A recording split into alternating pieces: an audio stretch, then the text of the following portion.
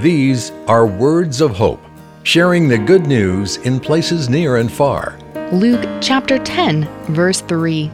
Behold, I am sending you out as lambs in the midst of wolves.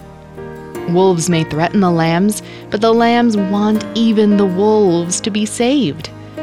This is the lesson I take from Christians in hard places. Believers in Niger number less than 1% of the population, most of whom are Muslims.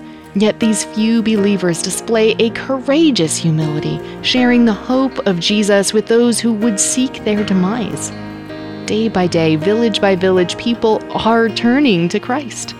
May we do the same when we feel our faith is threatened.